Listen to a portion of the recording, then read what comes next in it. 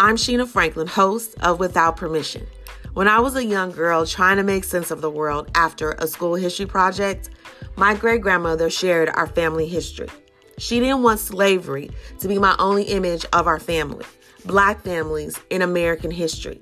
The stories we had in our family were never about stories of victims. They were stories of successful, free people living their lives against the odds before them, led by Free Frank McWhorter, her great-grandfather.